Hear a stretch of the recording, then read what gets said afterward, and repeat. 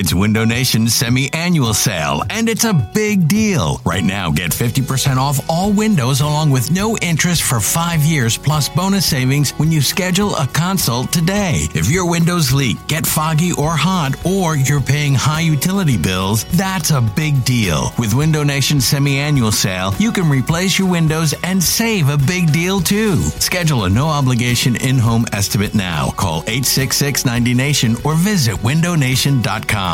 This episode is brought to you by Progressive Insurance. Whether you love true crime or comedy, celebrity interviews or news, you call the shots on what's in your podcast queue. And guess what? Now you can call them on your auto insurance too with the Name Your Price tool from Progressive. It works just the way it sounds. You tell Progressive how much you want to pay for car insurance, and they'll show you coverage options that fit your budget. Get your quote today at Progressive.com to join the over 28 million drivers who trust Progressive. Progressive Casualty Insurance Company and Affiliates. Price and coverage match limited by state law.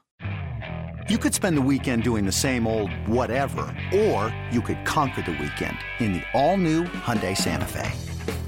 Visit HyundaiUSA.com for more details. Hyundai, there's joy in every journey. This episode of BGN Radio is brought to you by Clip It, the hottest app that is out there. Watch TV, make clips, and share. For more information, check them out at clipit.tv or check them on Twitter at clipittv. You're listening to BGN Radio. Westbrook dangerous every time he has his hands on the football. Westbrook takes it, looks for running room, up to the 25, the 30, to the 35, 40, 45 midfield, 45, 30, 35, 30, Brian Westbrook, he's going, he's gone, touchdown, Brian Westbrook, 84 yards, no penalty flags, I don't believe it. Brian Westbrook has just exploded, and with 1:16 remaining, this place is in a state of shock. So the New York Giants blow, right? Like they just, everything that you look for, it's unavoidable, whether it's ESPN or you're looking on Barstool or Deadspin. It's just like any major sports outlet is like, oh my God, what is wrong with the Giants right now? And so given that, John Barchard, for you, if you had to sum up all of the things that are going on with the Giants right now, because there's a lot, and we will get to all of them in this show, if you had to sum up the New York Giants in one single word, what is it? Crumbling. And anybody that doesn't think that this team is crumbling is not looking at it right. You're like, John, it's week 3. How can they be crumbling in week 3? It's really easy. The head coach, who ran an offense that got improved year after year while he was the offensive coordinator, is now asked, well, should you be calling plays? Calls out his quarterback, OBJ, and all of that business that's going on in between politics and being injured, holding out, no offensive line. We keep hearing desperation, and this team's going to be desperate. I haven't heard that at all from any of those guys all week. Nothing, we're going to rally behind this or rally behind that. This isn't a Packer situation. I'm not calling them dead. It's a division rival. They're going to come to play. So are the Eagles. But, I mean, who are we kidding here? This team is crumbling before our eyes. Yeah, and if I had to pick a word, I would say directionless. Well, big time. Yeah, this is a team that is completely lost right now, and we'll be breaking that down here on BGN Radio, episode 262. I am Vince Quinn. You can find me on Twitter at It's Vince Quinn. Joined by John Barchard. At John Barchard, the normal spelling of John Barchard. Well, I don't have anything really cool and unique to say. Like it's John Barchard. We should all do the it's, right? It's Vince Quinn. It's John Barchard. I mean, pretty good thing. Yeah, and then we should shave our heads and get tattoos. We just gotta be uniform, like John. A monkey. That's our biggest shot problem. into space. Yeah, we don't have uniforms. But look, let's talk about it though, because look at all this stuff that's going on with the Giants right now. It's amazing to me that the New York Giants have fallen off this much. In 2 weeks. In just 2 weeks, yeah.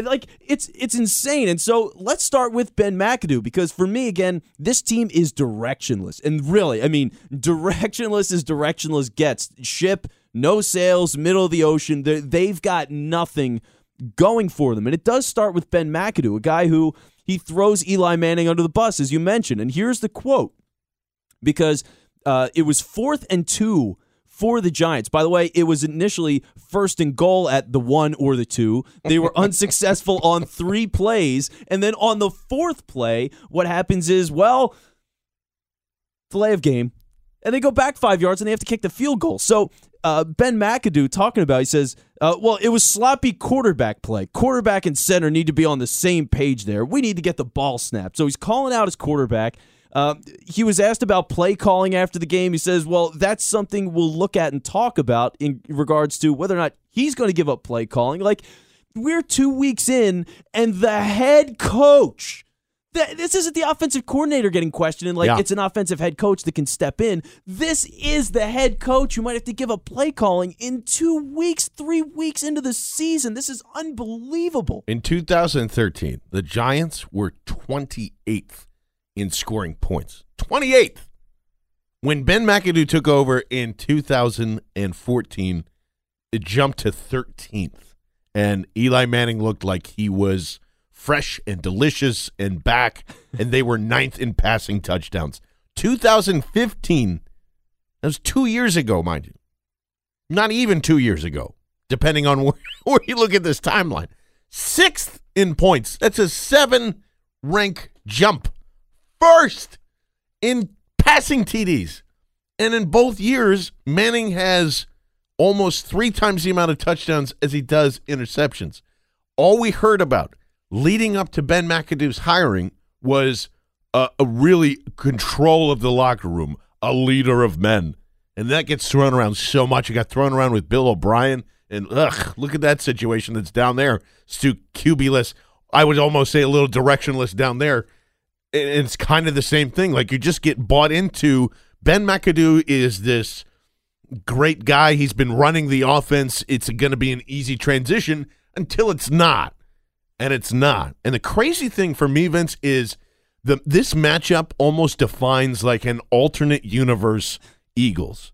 Because we forget so many times that the Eagles, 100% confidently I can say this, made an offer to Ben McAdoo.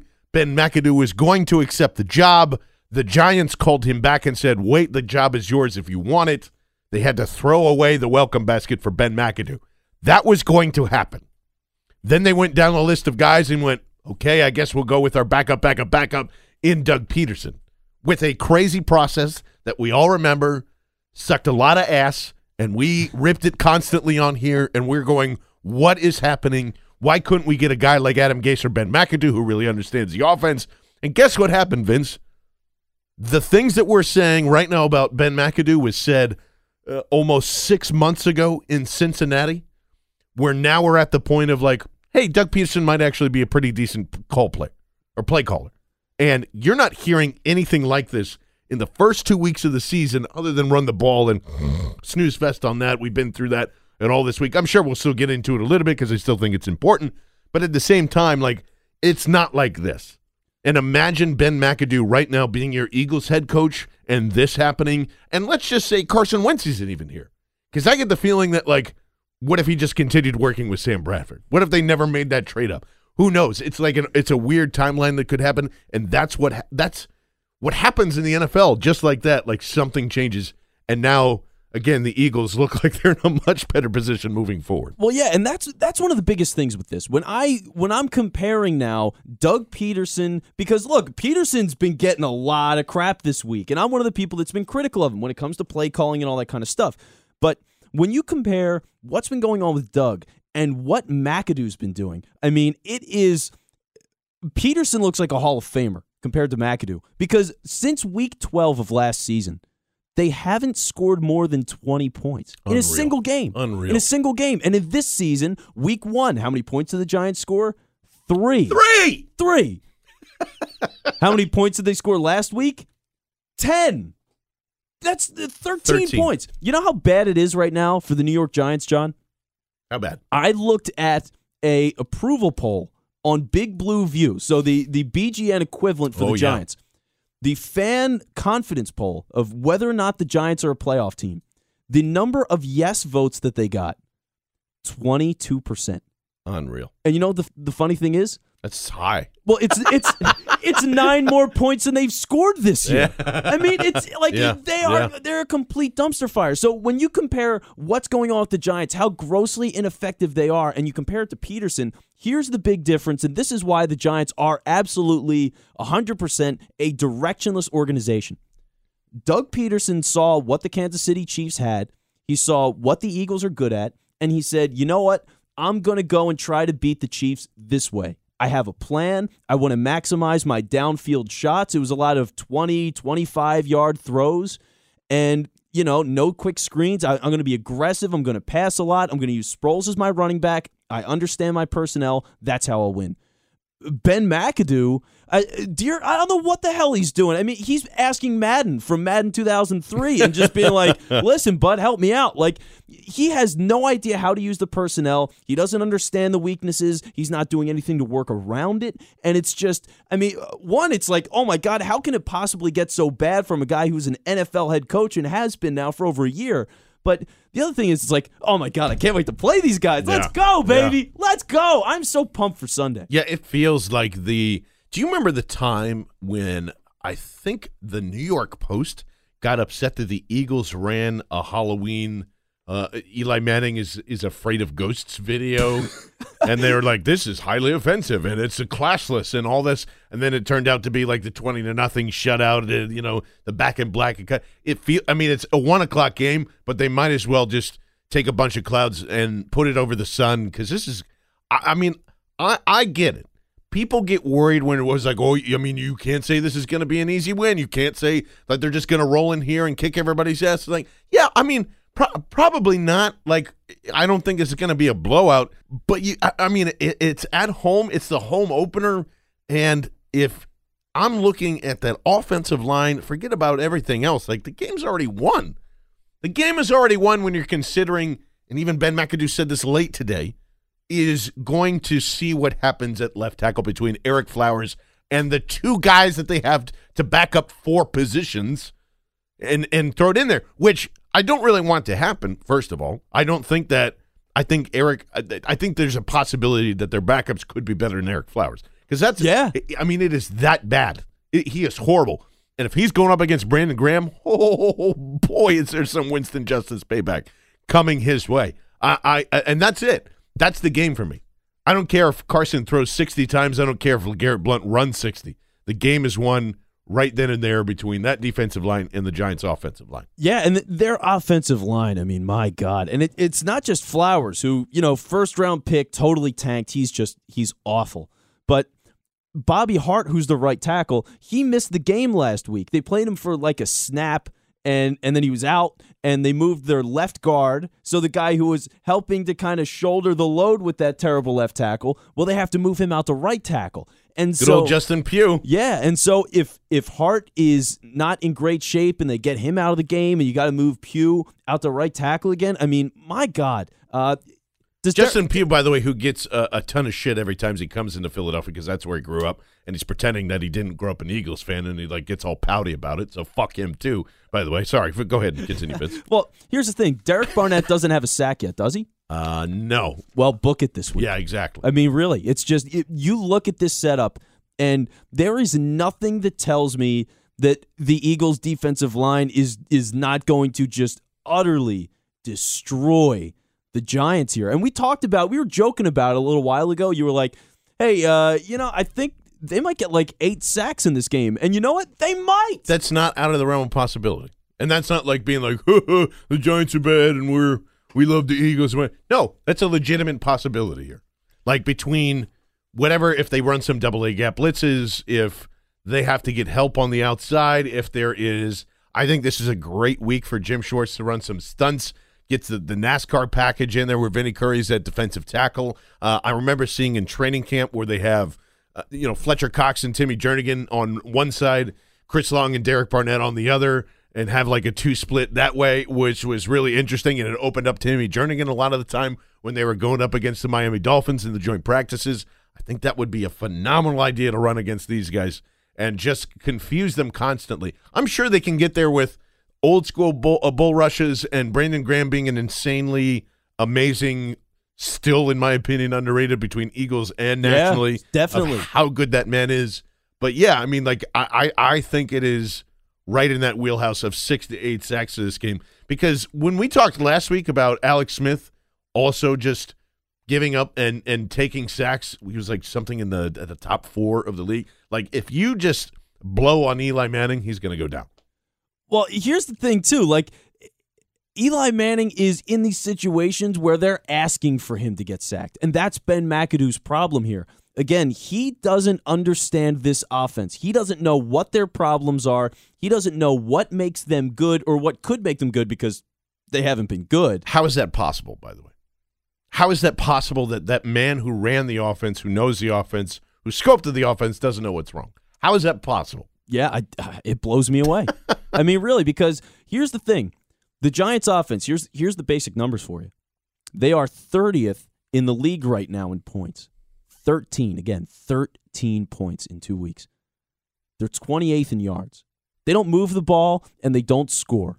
And here's what piles onto that problem. Their line sucks, and they keep trying to throw balls down the field. Sterling Shepard down the field, Marshall down the field. For the few snaps that Odell Beckham played, and he didn't play a lot the other night, it's the idea of getting him down the field. You know what works for the Giants? It's short plays. It's quick slants. It's hooks and stuff to get guys, just get it in their hands and let them make a play.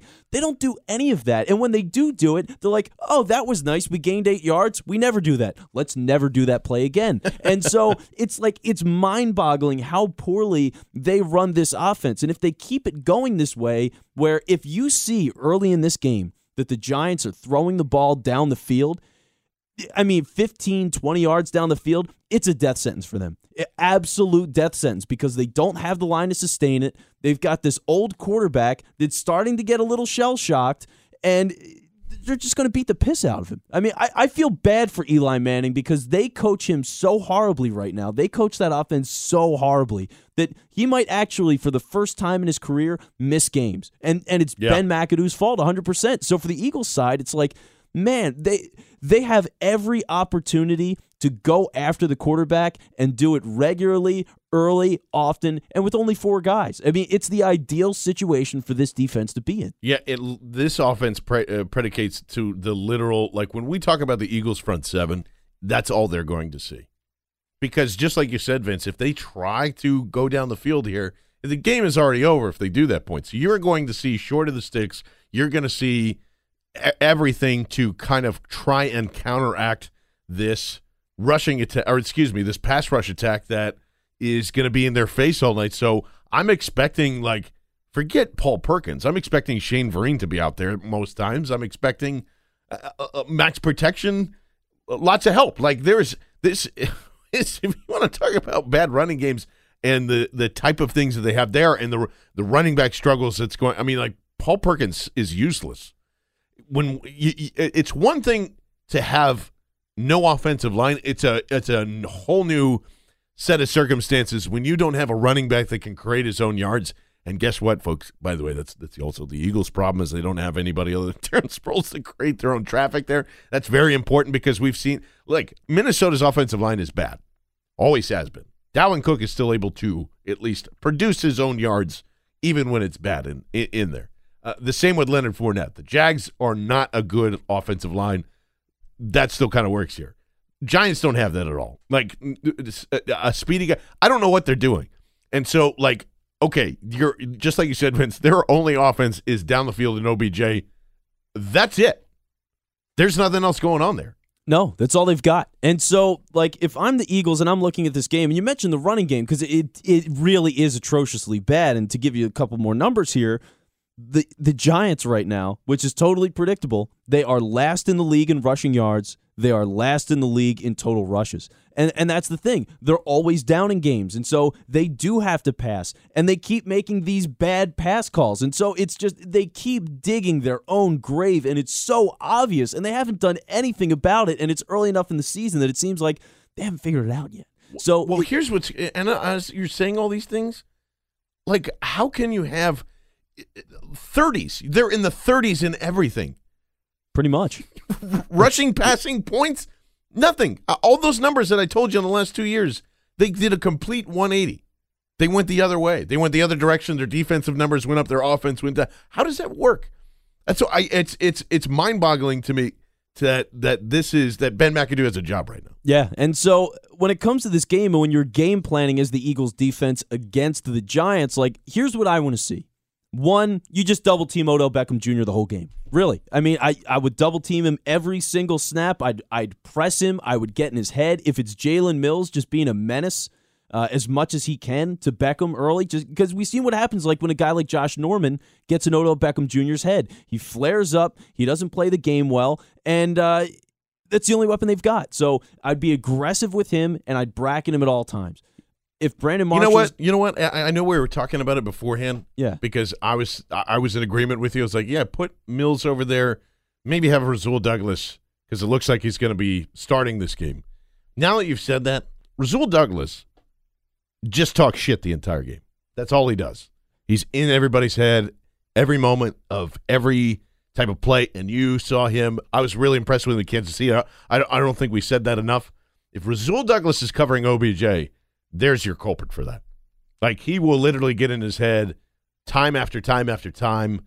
And, you know, again, just throughout the entire camp, especially during the Miami joint practices, just keep in every wide receiver's ear saying, nope, hell no, no way, running side by side with them down the field. I think Rasul Douglas should match up on OBJ this All right, week. well then, yeah. I didn't think I would say that because, you know, just the idea of him being a slower guy. But you know what? If you're going to bracket him anyway and you're going to be shadowing over Odell Beckham Jr., then you know what? Yeah, let's get frustrate him too. So give me Douglas on OBJ as long as you got help over the top. And then, you know, Brandon Marshall is the guy that offensively you thought in the offseason, like, wow, that is such a big signing. I mean, this is a guy that's had 1,000 yards on like 5 different clubs. Like, he's a Hall of Famer. Brandon Marshall is legitimately great.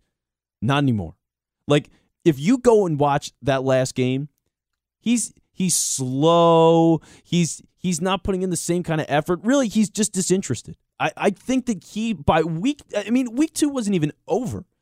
He's in the game. He's the main target because OBJ's hurt and he's only playing a fraction of the snaps. So Marshall's going to be the guy in that game. He doesn't give a shit. I mean, the whole game does not care. It's half speed. And so if Brandon Marshall, the sad sack Brandon Marshall, like Randy Moss was when he was in Oakland, like if that's what you're getting, if they're going to try to beat you with that, by all means, because he doesn't have it right now. It's going to take a miracle to get Brandon Marshall kickstarted like that. And frankly, they're not running a game plan that's going to get him the ball the right way anyway. I'm almost embarrassed that like I really pined really hard last year for a Brandon Marshall trade. I was like willing to give up a lot of everything because we were in that crazy time where nobody was catching anything and it was making us all go insane. Yeah. And the drop off from just last year where he was still very productive and still like interested with now a backup QB that's hanging out in Tampa in Ryan Fitzpatrick and pined for him to be there with the Jets and was really interested in football is now like, yeah, just like you said, I'm good with the Showtime check with Inside the NFL. I'll pick up my paycheck here. This team is going nowhere fast. Yeah, I would wonder if that factored into why he signed with the Giants instead of somewhere 100%, else. And, 100%. And that's the thing. So he's clearly just not there right now, and I don't expect much from him going forward. And, you know, as much as that kills my fantasy team, so be it. But here's the thing. So we've been doing a lot of bashing, and rightfully so. McAdoo sucks, and therefore Eli sucks. The line we knew sucked. Brandon Marshall sucks. One guy that has impressed me is Evan Ingram. He did it. He was used well in that game just the other night. They ran him. They had one play where they set him up in the backfield, and he was basically in between the guard and the tackle on the right side. He was set up behind them both, and they ran a play action where it seemed like Ingram was going to be the lead blocker, and instead he just runs straight for the end zone. I mean, out of the backfield, just 20 yards straight down the field. They nailed him for it. And it was a touchdown Ingram. And he had a couple of good plays during the game. For a guy who was a first-round pick, he's shown the athleticism. He does have the size. He's shown the hands so far in both games that I've seen. And he is impressive. And that is a guy that, while, you know, everything is all about OBJ for them, you do have to keep an eye on Ingram. And the other thing is, too, you consider the Kelsey factor just last week. Oh, yeah. And, like, Evan Ingram was, I think, my second favorite tight end that was coming out, and Matt Dering's number one tight end coming out of Miami. And when you get the attention of Darius Slay, who I think is, again, just a really, really good corner in Detroit, like that means something. He's so fast. Like, he runs like a wide receiver. So that is the dangerous part about if he gets the ball in his hands, then, yeah, that can be a humongous factor. But, you know, as Vince was saying, like, it's not that we want to open season on the Giants offense. It's just hard not to.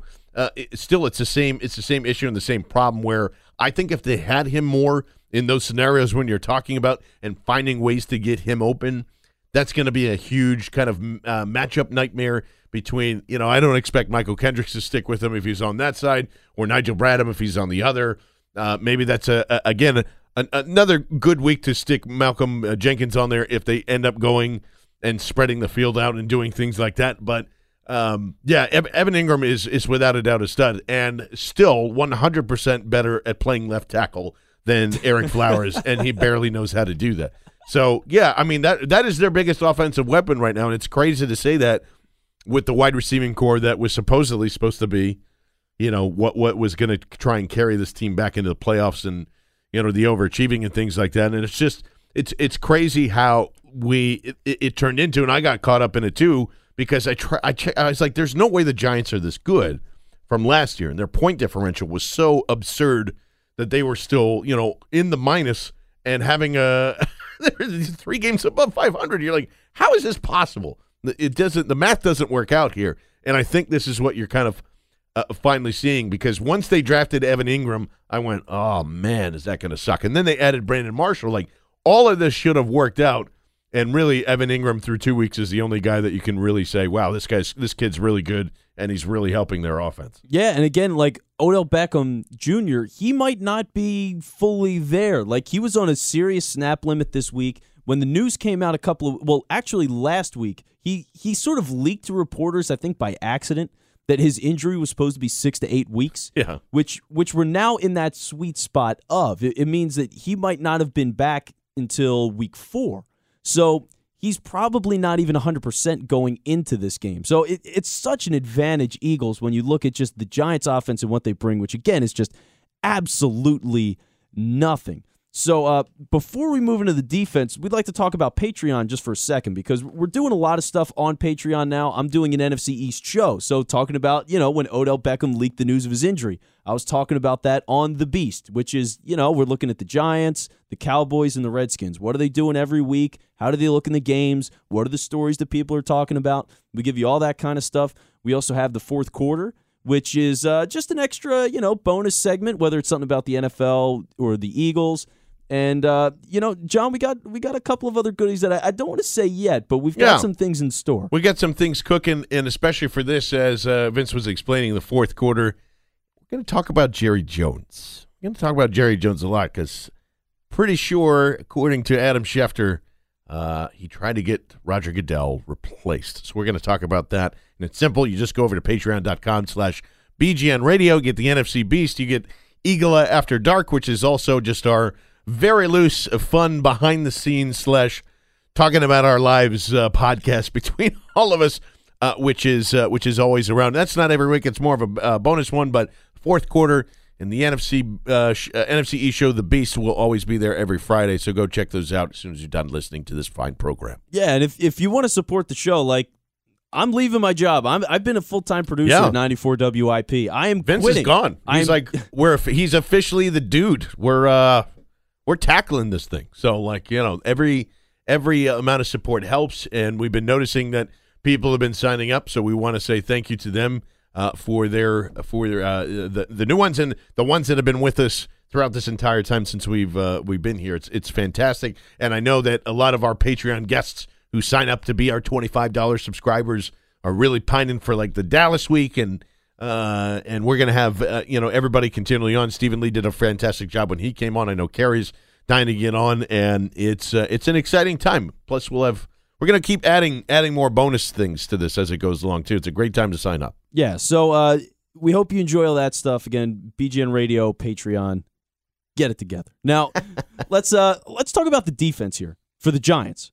because the defense is something going into last year. It was a little bit of a question mark because we always hear the truism of like you can't buy a good team in free agency. Well, the Giants did that. When you bought Olivier Vernon, when you bought Janoris Jenkins, and overall they spent, I believe, over $200 million, which over $200 million on a side of the ball. Yeah. It's incredibly significant. And for the Giants, it's fair to say that it's worked. They have a pretty good defense. And what they've got going on so far, and this is with, again, the worst, really one of the worst offenses in the NFL. They're 17th in points allowed, so middle of the road. They're 6th in passing attempts against, so people are trying to throw the ball against them a ton, and they're 26th in rushing attempts. So, which is kind of surprising because they have a really good secondary. Like, when I think of the Giants, the first thing that pops into my head is the secondary. You've got Janoris Jenkins, who is an elite shutdown corner. Landon Collins is a top-level safety. Dominique Rodgers-Cromartie is a guy who's really developed into his own in the slot. And you've got Eli Apple, a former first-round pick just from last year. So it's a really good core. And so for the Eagles, like, what are your thoughts on the passing game here? Like, how does this work for you? Well, I still have a thing with Landon Collins. You know, me and ESP kind of fight about that all the time. And I also thought it was funny, by the way, that him and Eric Ebron got into a Twitter fight today because what?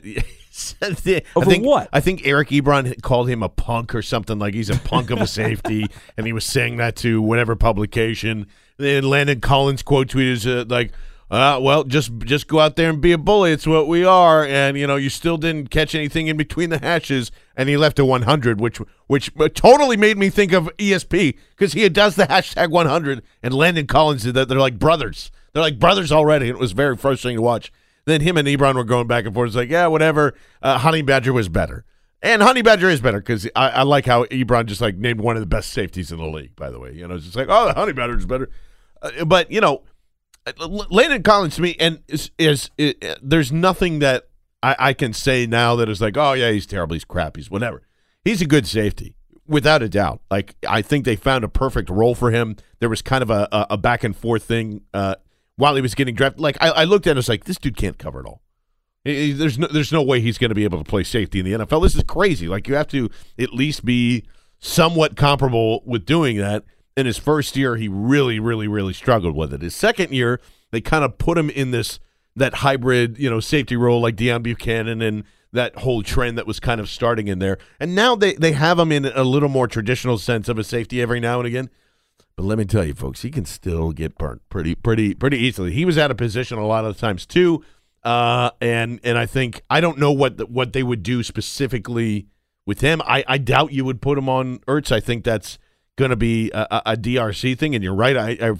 It's kind of been interesting to see his transformation from being, again, I think people got really upset with the whole Dream Team thing while he was here, and that's obvious. But DRC was always a really solid and good corner a lot of the time. It's just, you know, the disinterest with him also kind of goes up and down, and I think Eli Apple probably gets a little too much criticism at this point right now. I think he's been pretty solid so far, but the one thing that blows me away is Janoris Jenkins. When you talk about spending money, when he came over from the Rams, I went, what in the hell are they doing? Yeah, me too. Like, this is not going to work at all. And then you saw him go up and play against, last year, phenomenal year last year. Yeah. You're looking at it going like, how the hell did that happen? And I thought this was going to be a part of the overachieving process to be like, okay, week 1, they're going up against the Giants. Des Bryant, going to make him eat his lunch. And Janoris was having none of that. None of that at all. Owned him. In fact, Des was targeted 9 times in that game. Janoris Jenkins, I think, was on him for every single target. 2 catches. That's it. He dominated him. Absolutely. Took a touchdown out of his hands, yeah, too. Destroyed Des completely. And, you know, that's what I mean. This is another – it's a pretty tough secondary for Carson Wentz in the gang here again. And it shouldn't make you – it doesn't make me feel like, oh, man, this is going to be almost impossible because, you know, they still pass on these guys a lot.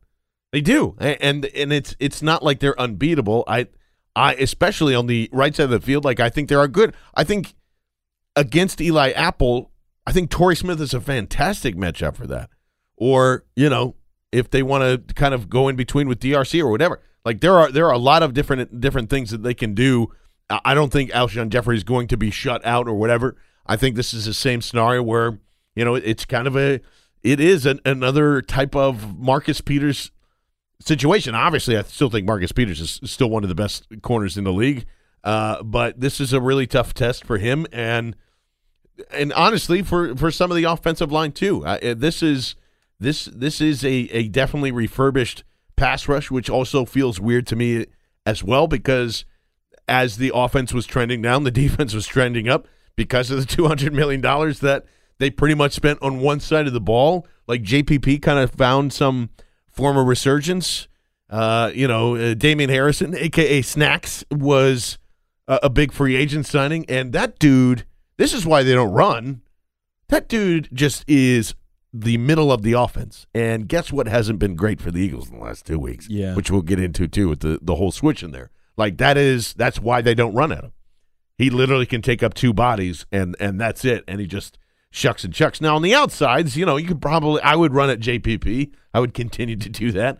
But that's why they don't run. I think obviously the secondary is not vulnerable, but it is beatable.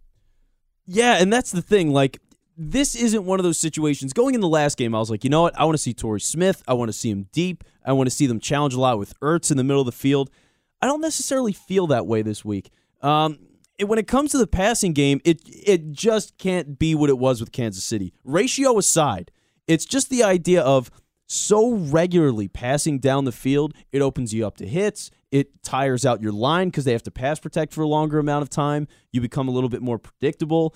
And when plays go wrong, they can really go wrong. So I don't like using the big passing game that much. I need to see a little bit more of the intermediate stuff. One of the things early in the game that was really great is they ran a pick play where Trey Burton went down. He picked two guys and got Alshon Jeffrey open on a quick slant. Awesome. It was a great play. Those are the kinds of things that I want to see from the Eagles in the passing game to really take advantage of that receiving core. And the other thing is, you know what? And I don't think they really have done this all that much. Give me 5 wide receivers from time to time. Mm-hmm. I mean, look, one of the strengths of the Eagles offense now is the depth. Like, Nelson Aguilar is someone that I'm slowly that's right, baby. Slowly starting to trust. That clutch tutty with that onside kick. Man. Yeah. So I'm starting to trust him again. Then you've got Mac Hollins, who I just absolutely love. I can't get enough of Mac Hollins. So you're looking at this receiving core, and it's good. So if you're going to really test the Giants, use that size, use that speed, use those. You have so many advantages as an offense because the corner's always reacting to you. The corner doesn't really dictate where you go unless it's certain option routes, and even then, you're going the opposite way. You're using their leverage to their disadvantage. So use those picks, use those creative things. Screen game, you've got big receivers that can block. Let me see a wide receiver screen or two on the outside. Uh-oh. That's dirty words, Vince Quinn. I know. Hey, I'm a man of dirty words.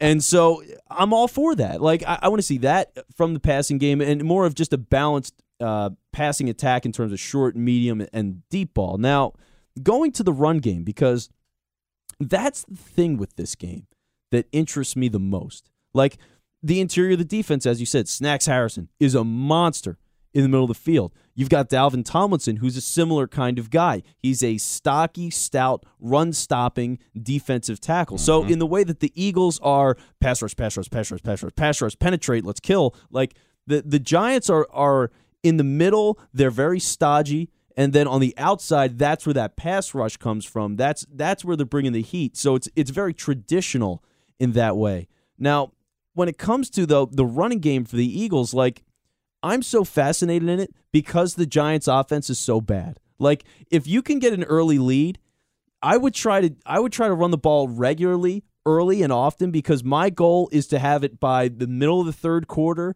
by the beginning of the fourth quarter. I want that Giants defense dead tired. And it's going to take a couple of unsuccessful runs, and that's going to scare a lot of people because last week scared a lot of people. But run LeGarrette Blount early. Run Smallwood early. If Corey Clement, whatever it has to be, whoever Peterson chooses, and I'm going to trust him enough because the Sproles move last week was a great call by him. It was a great adjustment. I need to see them tire the Giants early. I need them to be aggressive in that run game as hard as it might be, tire out the Giants, and just strangle them dead on the field, basically. Yeah, we've debated this for a long time, and Vince, I think I'm finally ready to say that I 100% disagree with you. What are you kidding? What are we talking about? This is an opportunity you just said it yourself. Intermediate routes, we haven't touched on their linebackers yet. You work the middle of the field. Why would you rush at a brick wall when you're having a guard changed to Chance Warmack, who suddenly everybody thinks, oh, it's going to be A-OK now? And we'll get into the politics of that because I think it's so weird. No, the philosophy of this team is to throw first, score points, and run after halftime. That is always how it's going to work with this team, and you have to continue to do that. It is not abandoning the run. It's not doing any of that. You have to score points, and you have to put these guys away early and make their defense worth nothing, worth absolutely nothing. Because if they're up by, if it's 14-0, and you're heading into your third possession of the game, are you going to then slow down and hand it off? No. You want to go up 21-0 and give them the ball back again, crush them, defeat them, make them never want to come out on that field again. The key for this game is to make Eli see ghosts, get the ball in the hands of Carson Wentz, score 3 touchdowns, and then run it down their fucking throat from the third quarter to the fourth quarter and make them never want to come play in that building again. You damn millennials. No, come on, man. I think the running game is important, and you're right. The Warmack switch from Seumalo is important, and I am concerned about that spot in particular. But the right side of the line is strong. You still have a guy that can block in Selleck. You have a guy that you can use it to your advantage, and this is one of the things, too. The Giants' advantage is that heavy-set guy, and guys, I should say, in the interior. And B.J. Goodson, their middle linebacker, is really good, too. Really good. So that's their strength. Outside of that, though. But the thing is, you also have, Kelsey, we all know, is bad in those situations, but he is good on the perimeter. And so if they're able to move the ball to the outside here and there, Smallwood can do that, Sproles can do that. If you're able to run just off tackle occasionally with Blunt, I can understand that. I think that is something that's important enough to do. And the other thing is, in terms of tiring them out and wearing them down, something that we haven't really seen yet, and I would be interested in seeing more, is the no huddle. I would be fine with trying to tire the Giants out that way. In the first half, first quarter, you're going, that too. No huddle. You're just, all right, quick pass. We're moving the ball. We're changing our receivers out because we have that depth, and we're going to keep throwing. And what are you going to do about it? And then if you get those points early, then you just turn it around, and then you're like, all right, now we're going to punch you in the face, and you run it a couple of times and wear them down. But I can't just the whole movement now of just abandoning the run, and it's not abandoning anything. It is. It's putting where the priority is. The priority of this football team is not to put it in the hands of the running back of whoever that's going to be. Well, because it's not the strength. Why do we want to keep going away from the strength of this football team? This is a matchup on matchup basis. Has nobody literally said, and I said this on the Daily yesterday, and I'm going to say it again, the Kansas City Chiefs ran 15 fucking times. 15. They didn't. This whole narrative of they kept going. They didn't abandon the run. Yes, they did. They did the same thing. They ran the ball 15 times. It's a matchup situation. Got to get on to the next thing because, like you're saying, it's the Giants. It's a different team. You're not. I agree. You shouldn't just run out there and go deep. That's probably more their strength. If you stick in the middle, and I really like your idea of the up tempo. And it should be predicated on whatever the defense is doing, because if the defense keeps having success like we think it's going to, and you're wearing them out, well, then everybody's going to be happy because they're going to be running the ball by the middle of the second quarter. And that's how you really wear them out through here. I don't understand this whole debate that's been happening all week, the correlation of, well, if you run it 25 times, then you're going to win football games, because I can make the same argument back and go, well, if you throw it 34 times, you're going to win football games, because that's the average amount of attempts that Doug Peterson has thrown in wins in his games. Listen, this is not a running attack team. It never will be, and it'll all balance out in the end. It really will. Their totals last year ended up at the same as the Denver Broncos. The exact same pass run ratio. Aaron Rodgers threw 62% of the time. they won football games. They made it to the playoffs. It's okay to throw the football a lot. It really is. So in that Kansas City game, they ran the ball 15 times. 15. Did Kareem Hunt score on like a 75-yard run? Yes, he did. Well, okay. So that's it? Because they broke one, you got to keep running? Well, look, there is no Kareem Hunt here. Here's the thing, because I don't want to get into the numbers of it. All I'm saying is it's the percentages. It's a passing league. Your average offense is going to throw it 65% of the time. I get that. But for the Eagles, it wasn't close to that last week, and you need just a little bit more balance. But it gets so skewed. It gets really skewed because of how the game ended up. It was working. The run was not working. 13 points? All right. But anyway, look, I can't. Against a really tough defense. Yeah, that's what I'm saying. Until garbage time, they got that extra. But look, all right. It's not garbage time if they had a shot at the possession at the Hail Mary. It's not garbage time anymore because they had a chance to tie the game. Anyway, yeah. All right, we're talking about the Eagles and the Giants here. As much as we're yelling at each other. We'll never see. That's what I'm saying. All week, it's a frustrating thing to talk about for everybody because I want to just say this though. Everybody thinks like it's this thing like, well, we hate all the running backs and whatever. No, it's just you have to understand the situation of what's happening with this Eagles team, and I feel like. Just like Brandon said in his daily on Monday, that we're all taking crazy pills here. Like it's you and him, you're both taking crazy pills. Mind blowing. It's both of you. Mind blowing. Anyway. Yeah. So all right. So one thing I want to get out of here with the defense because as we've been talking about the attack and all that kind of stuff. Yeah. I mentioned him briefly, and it's just with every team, there's always good players that other teams don't know about, right? Like for us, Jordan Hicks is that guy. Jordan Hicks is great. He makes plays all over the field. He's just exceptional, but he's not a household name. He's not a Pro Bowler. And so one thing I want to do in these preview shows going forward is give you a guy like that. And the person that I'd mentioned before, and the guy that you do need to know that you don't, is B.J. Goodson. He's the middle linebacker for the Giants. You're going to see a lot of him. He's a 4th-round pick just last year out of Clemson. This is his first year starting, so you might not have heard much about him. He was incredibly good in the first game. I mean, all over the field, sideline to sideline, aggressive in the reads and doing a good job there, shedding blocks. Here's how good B.J. Goodson is. He missed the second game due to an injury.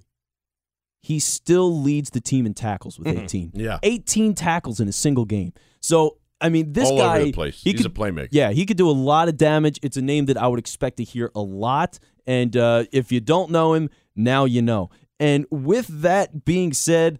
let's go to the picks. It's time to ring the bell. Here come the BGN Radio NFL picks on Sports Radio 94 WIP. Picks this week are brought to you by the Casino at Delaware Park. The Sportsbook at Delaware Park is open to wager and watch all of today's pro football games. Online at DelawarePark.com. Delaware Park is a lottery agent for the Delaware Lottery. Must be 21 to play. And just as always, the BGN Radio Game Day, also sponsored by Delaware Park from 8 a.m. to 10 a.m. every Sunday morning. We talk about fantasy, daily fantasy, and all the gambling lines on the WIP Facebook page. So be sure to tune into that this week as well. All right. Now, Barchi, hit me with the picks. What we got first? Let us head on down. Let's start with those foes of the Dallas Cowboys. They are going they're going Midwest to Southwest as they take on the baffling, trying hard to figure out what is going on with that football team, the Arizona Cardinals. And get this, they are a 3-point favorite. It opened at -3. It stayed at -3. It is it is Sunday night football. Oh, God. That's a Sunday night game? Ew. Yeah. Ew. Yep. It's like that. It's in prime time. So, will Dak Prescott bounce back? Will Ezekiel Elliott stop pouting and whining? Where are you going in this one, Vince Quinn? Dallas is giving 3 points on the road. I'm getting 3 points in a row. I'm taking Dallas. By the way, it's Monday night. I was looking at God, NBC. It's worse. Yeah, so Monday night. Worse. Apologize. Monday night football. Oh, we have to go Monday night to watch that awful atrocity that's going to be. Sure do. That game's going to be a blowout. I really think so. Arizona sucks. They've got nothing. That's a team that 2 years ago they hit their peak, and that was fun, and it was exciting for that year. It's over. It is so incredibly over in Arizona. The second David Johnson went down, where they were already a middling to bad team, they're now an atrocious team where Chris Johnson, who didn't even have a job, they're going to be their starting running back next week. And It's over. So, yeah, 3 points is not enough. Our Cowboys are taking that with the points even. I'm not going to say that the Cardinals are over. Even though they, they had a tough loss to Detroit, and they barely beat a Jacoby Brissett-led Colts team in overtime. But I don't like them this week either. I think the -3 is strong, and especially that it hasn't moved. Now, this could move Sunday, so that's why you need to watch this on Sunday. I want to ring the bell, but I absolutely cannot. I'm going to stick with the Dallas Cowboys in this one, too. Let us head back east and check in with our old friends, the Washington football team. Also, oddly enough, a 3-point dog at home to your Oakland Raiders. 3-point dog. I see, and this is the west to east, east to west thing. I'm never a believer, and obviously, even though that they, kind of took care of business, I guess, in LA, I don't like this matchup at all for Washington. I think Oakland's defense is going to be an absolute nightmare towards them, and for some reason, I still want to take Washington because there's too many home dogs this week, and for some reason that's piquing my interest. I think that moves to 3.5. Or maybe even 4. I'm taking Washington at home against the Raiders. That grumble means something. Yeah, I'm going to go with Washington. Wow. I don't want to. It's crazy that we're both on that wavelength, which makes me even more nervous. That is the Sunday night football game. So we get to watch atrocious Washington on Sunday, Dallas on Monday. So we are in lockstep with this. Then let's pick a fun one, a crazy line, because I love crazy lines. Your New England Patriots. I don't know why I keep saying anybody's. Don't give me the Patriots. I want nothing to do with that. The New England Patriots are a 13.5-point favorite at home against the Houston Texans, which is crazy to me because the over-under is only at 44. That seems absurdly low, which means this is going to be a lopsided football game. And I can't go against the spread there either. I think New England is going to win by 2 touchdowns.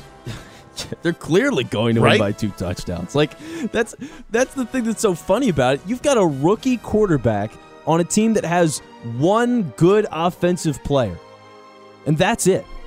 On paper, they should have like 4 good offensive players between like Lamar Miller and Nuck. And like they cut, and that's it. Like people a couple years ago were like, "Oh, Jalen Strong, he's going to be good." Well, he just got caught. Can I just say that Walter Football, back when he was getting drafted, there was a bunch of like his little cronies that went to their practice facility to kind of watch him catch footballs. He dropped every football there, and they reported that he caught every single one. It's crazy to me how that happens. I think that's part of the reason why he got drafted. During his private workout in Arizona. It's amazing to me. Anyway. Well, yeah, sucks to suck, Houston. It's only going to get worse. They're clearly, absolutely going to lose by at least 14. Yes. There's no doubt in my mind. No doubt. Well, let's pick the most important one here. This was the nuttiest thing ever. Not nutty. It's just, I think this is firmly public money coming in. Because on Sunday, the Giants played on Monday night. But that doesn't stop Vegas from putting out the lines. Giants were a 3.5-point dog. Eagles were getting that. It skyrocketed Monday night to 6. And for most of these people, it just opened at 6. But there were a lot of betting things that ended at 3.5. And then if you got in at 3.5, boy, oh boy, did you get a good deal here. 6-point favorites at home here, Vince. That makes me feel great. It makes me feel good. And despite all of the jinxing that might go on, like I don't expect this to be a blowout, but I wouldn't be surprised if it was. And I think that the Eagles pretty much maintain control of this entire football game in the home opener. I think in my mind, I think they win by 10 points. So I think 6 is an absolute lock this week. Yeah, I would take it and not think twice about it. I mean, really, like there is nothing right now, nothing that signals to me that the Giants even have a shot. I just can't imagine the scenario. I mean, it takes a complete lapse from the Eagles. Like, the only thing is that they find a couple of ways to get Odell Beckham Jr. open creatively, and they take advantage of a damaged secondary. If they're able to do that, which Schwartz should be playing everything to say that they don't, let them chip away, let them do those little things. Assuming that doesn't happen, like, they've just got nothing there. No, there's no. Yeah, this game is a complete blowout. It's going to be fun as hell to be there. Absolutely. And it's a great win for the Eagles. They're 2-1. And we're going to be down there. This is the kickoff for every home game that we have. You can come hang out with us. We're going to be tailgating at the Jetro parking lot, which is literally right across from Lincoln Financial Field. We're going to be broadcasting live there pretty much the whole morning, right up until kickoff. So you can come and hang out and drink beers and do all sorts of fun stuff. I think Delilah's will be down there.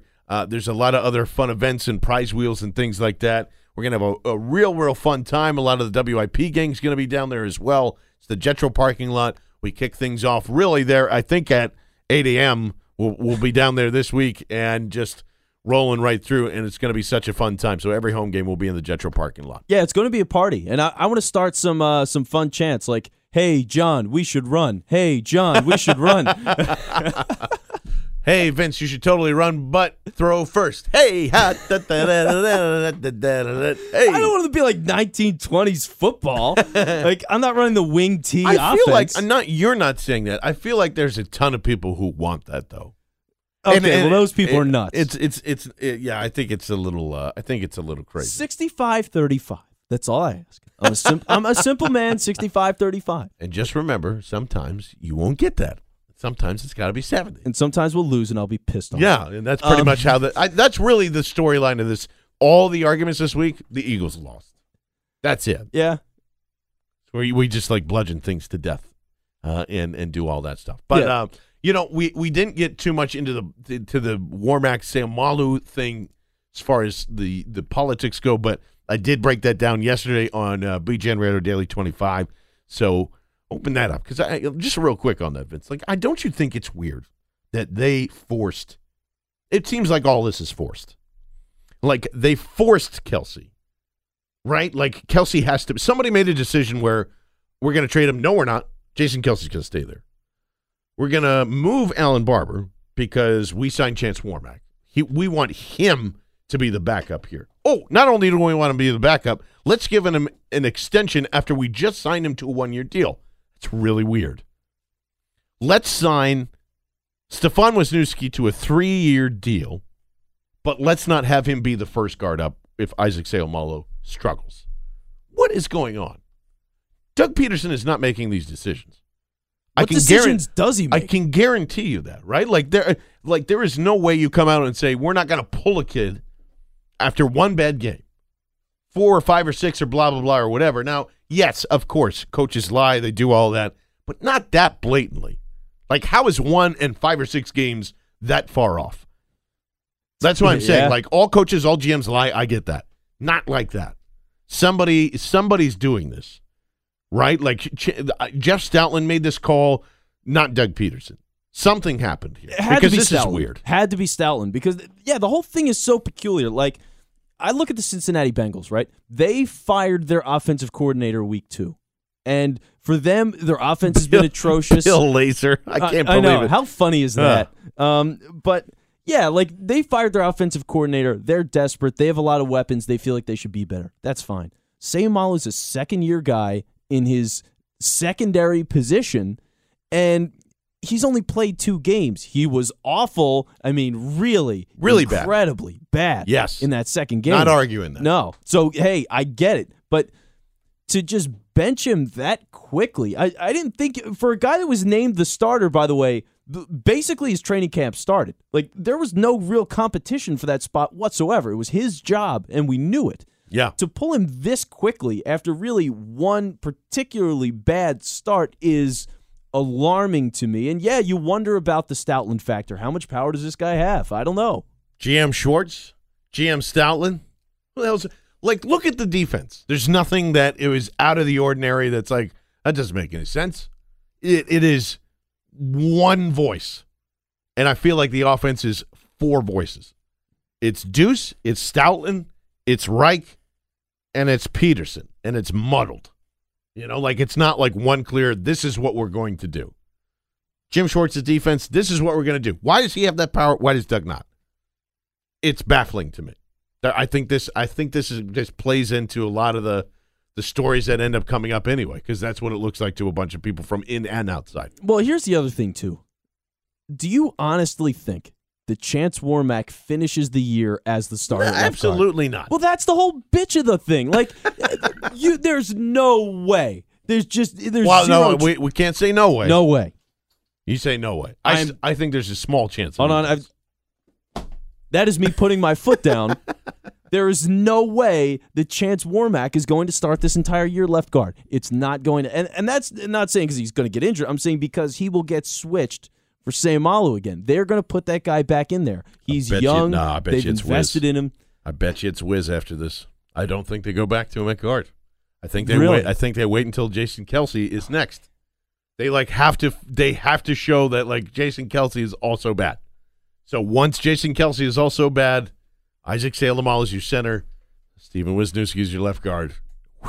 All right. Well, whoa. Because this sounds like this is some I'm sitting down to watch an episode of Game of Thrones, and people have it written into the script that all right, we're going to make this lineman look like crap, and we're going to replace him. Then we're going to make this lineman look like crap. No, not intentionally. And then we want to ship him out of town. Not intentionally. I'm just saying because it seems like Jason Kelsey and Stevan Wisniewski don't get along from the outside. I don't know if that's true or not. But when you call out your teammates last year and you say I should be out there, it didn't seem like he's a part of the group, you know? He's just kind of there. So I think there has to be some separation involved.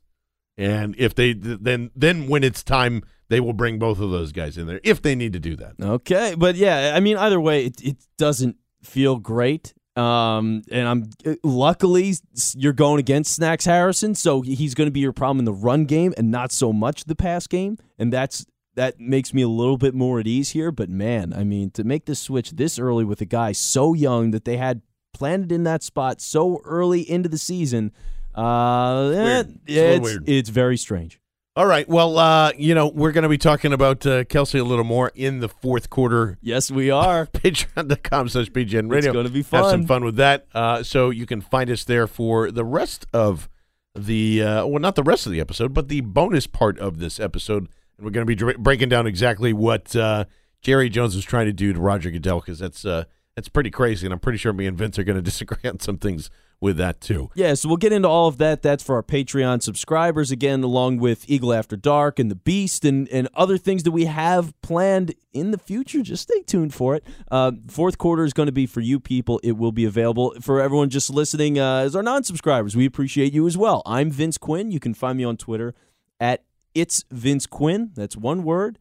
And I'm with Mr. John Barchard. At John Barchard at BGN_radio on the Twitter.com. And so we are eternally grateful. Now, final thoughts, Mr. John Barchard, you're first. Final thoughts. Stop complaining about running the goddamn football because they don't have the horses to do it, and just enjoy your potential franchise quarterback in Carson Wentz. Everything John said is stupid, and I hate it. That's my final thought. All right, and that's the show.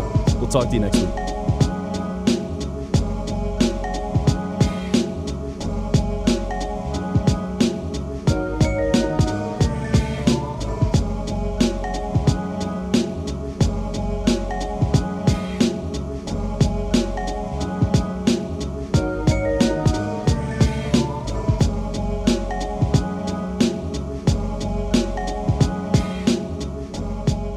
So I'm 10 years old, and I'm at the puppy store, right? Just we would go, we would always bug my parents to go to the Chinese buffet because every time we went to the buffet, we went to the puppy store. Oh, nice. So we went to the. Was the Chinese buffet good, by the way?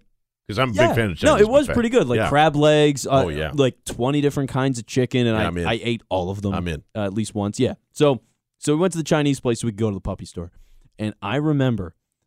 There's this little Boston Terrier in front of me. It's just absolutely adorable. And it's in one of those, it's almost like a cubicle for dogs. You know what I mean? It's just like that little box with a couple of shreds of newspaper. And this dog looks up at me, and I'm petting it, and it's the most adorable thing in the world. Big eyes, because it's a little Boston Terrier. And then after I stop petting it, it just turns around and gets a big mouthful of its own shit. And just swallows it whole. And I was like, oh my God, what just happened? How is this? I never thought that was possible. Yeah. I never considered, oh, something might want to eat its own shit. And then like right after it does it, it looks up at me again, like I'm going to pet him. And I'm like, this ain't my fault. It was like, no, like, sorry. It was good. I still want you to pet me. Yes. You know what's funny, too, is my brother's dog did the same thing when my niece was potty training. And you have, like, the little squatty potty things. Oh, no. So, like, she took a dump, right? She's starting to learn how to do that. And they had a pug that would just run up the stairs every time she took a shit and he'd eat it. It would just disappear. They walked into the bathroom one day and they're like, where did it go? And they're like, no. Like, this dog won't even eat a Cheerio. Like, it was against Cheerios, but it would eat shit. So what does that say about Cheerios? That's great for Cheerios. Now, I got to, like, from the perspective of the parents, right? If you know that it's going to be a regular habit where, like, your dog is just constantly going to try to eat your daughter's shit, you should just feed the kid nothing but corn. Just like you just kids. It's just the kennels, the little kernels of corn come out, and the dog, you'll be like, yeah, I don't know, it's just processed corn. Like, fuck it, who cares? At least there's some nutritional value at that point, right? Yeah, at least you're not. It's like, where's the dog? Oh, he's eating shit. It's fine. Yeah. Don't lick the. And there would be times too, like when, like they would run up down, and then like their neighbors would come over and they'd start licking their face, and they're like, I can't tell you what just happened, but you might want to go wash your face. Oh, that's so awful.